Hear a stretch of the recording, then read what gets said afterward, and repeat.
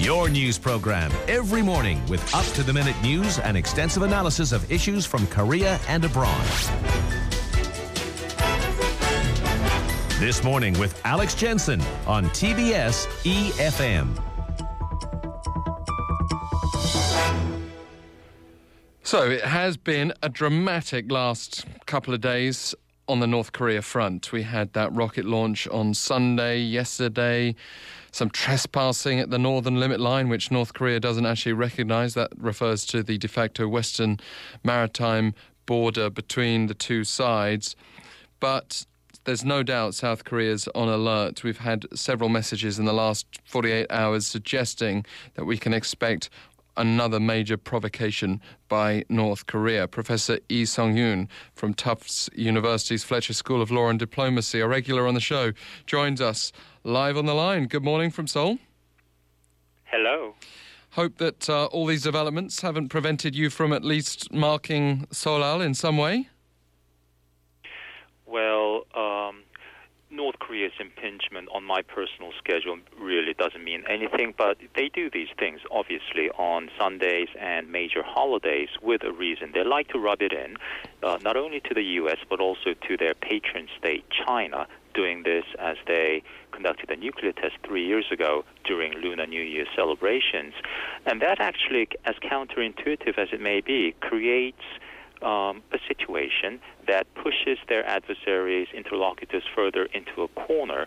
And the more press coverage, the more questions are asked.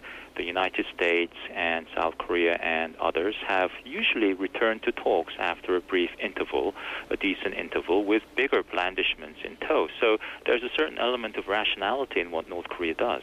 In the past, you viewed this rocket launch as being inevitable. Why was that? And why were you perhaps then presumably not surprised? They've been at it for a while. North Korea's first long-range missile test came in 1998, so some 18 years ago. They spent a lot of money on this, so there's a technological reason to continue to test. Obviously, the political reason is very meaningful. With its latest successful long-range missile test, Pyongyang achieves at least two long-standing interrelated goals. First, show its longtime adversary, the U.S., its near capability to hit the continental U.S. with a nuclear warhead-tipped missile. According to some reports, the latest missile range has Washington within its orbit, within range, some 13,000 kilometers.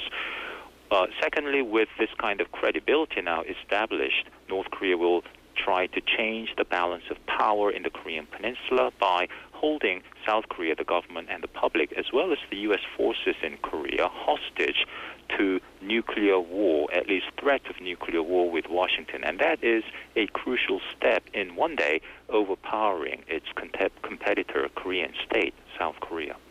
We often talk about these as provocations, and really it did feel yesterday as though Pyongyang was deliberately poking Seoul, deliberately trying to provoke a response by allowing this patrol vessel to trespass south of the northern limit line, which, while only recognized by South Korea, the North would have known exactly what they were doing, wouldn't they? Of course, and something like that just doesn't happen by accident.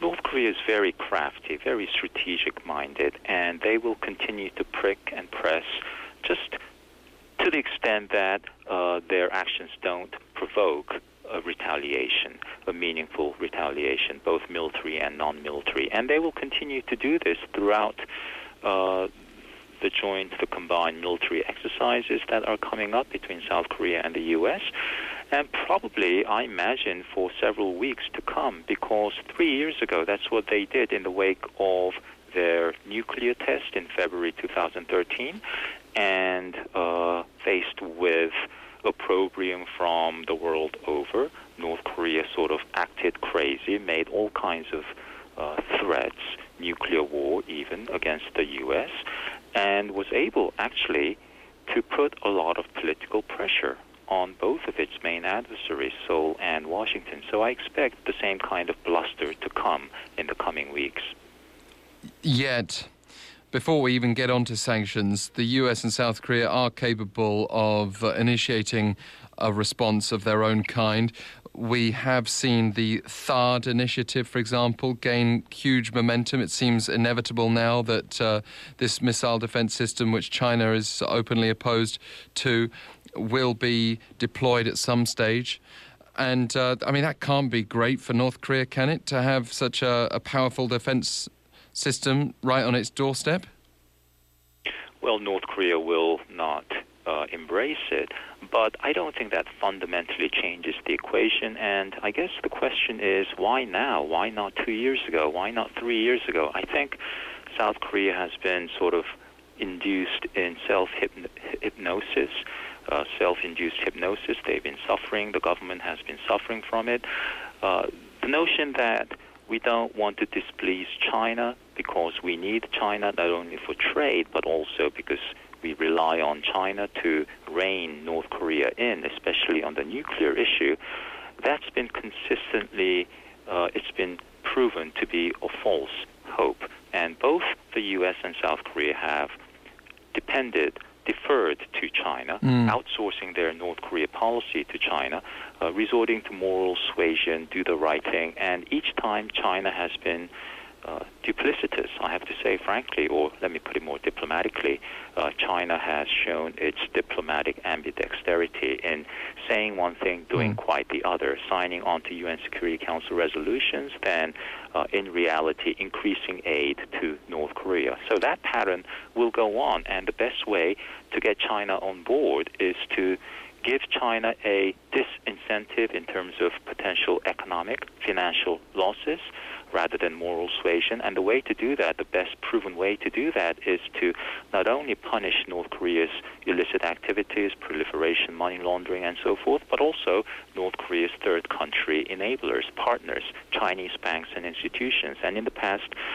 China's banks have proven to be quite responsive in a positive sense to such targeted financial sanctions by the U.S. But can China, and I'm not referring to every one of the Chinese people obviously here, but can they be trusted? Because many of their comments about US and South Korean policy in the last few days, even on this THAAD discussion, could easily be reversed and aimed at Beijing's attitude towards island building, for example, in the South China Sea, towards territorial disputes. You used the word duplicitous before.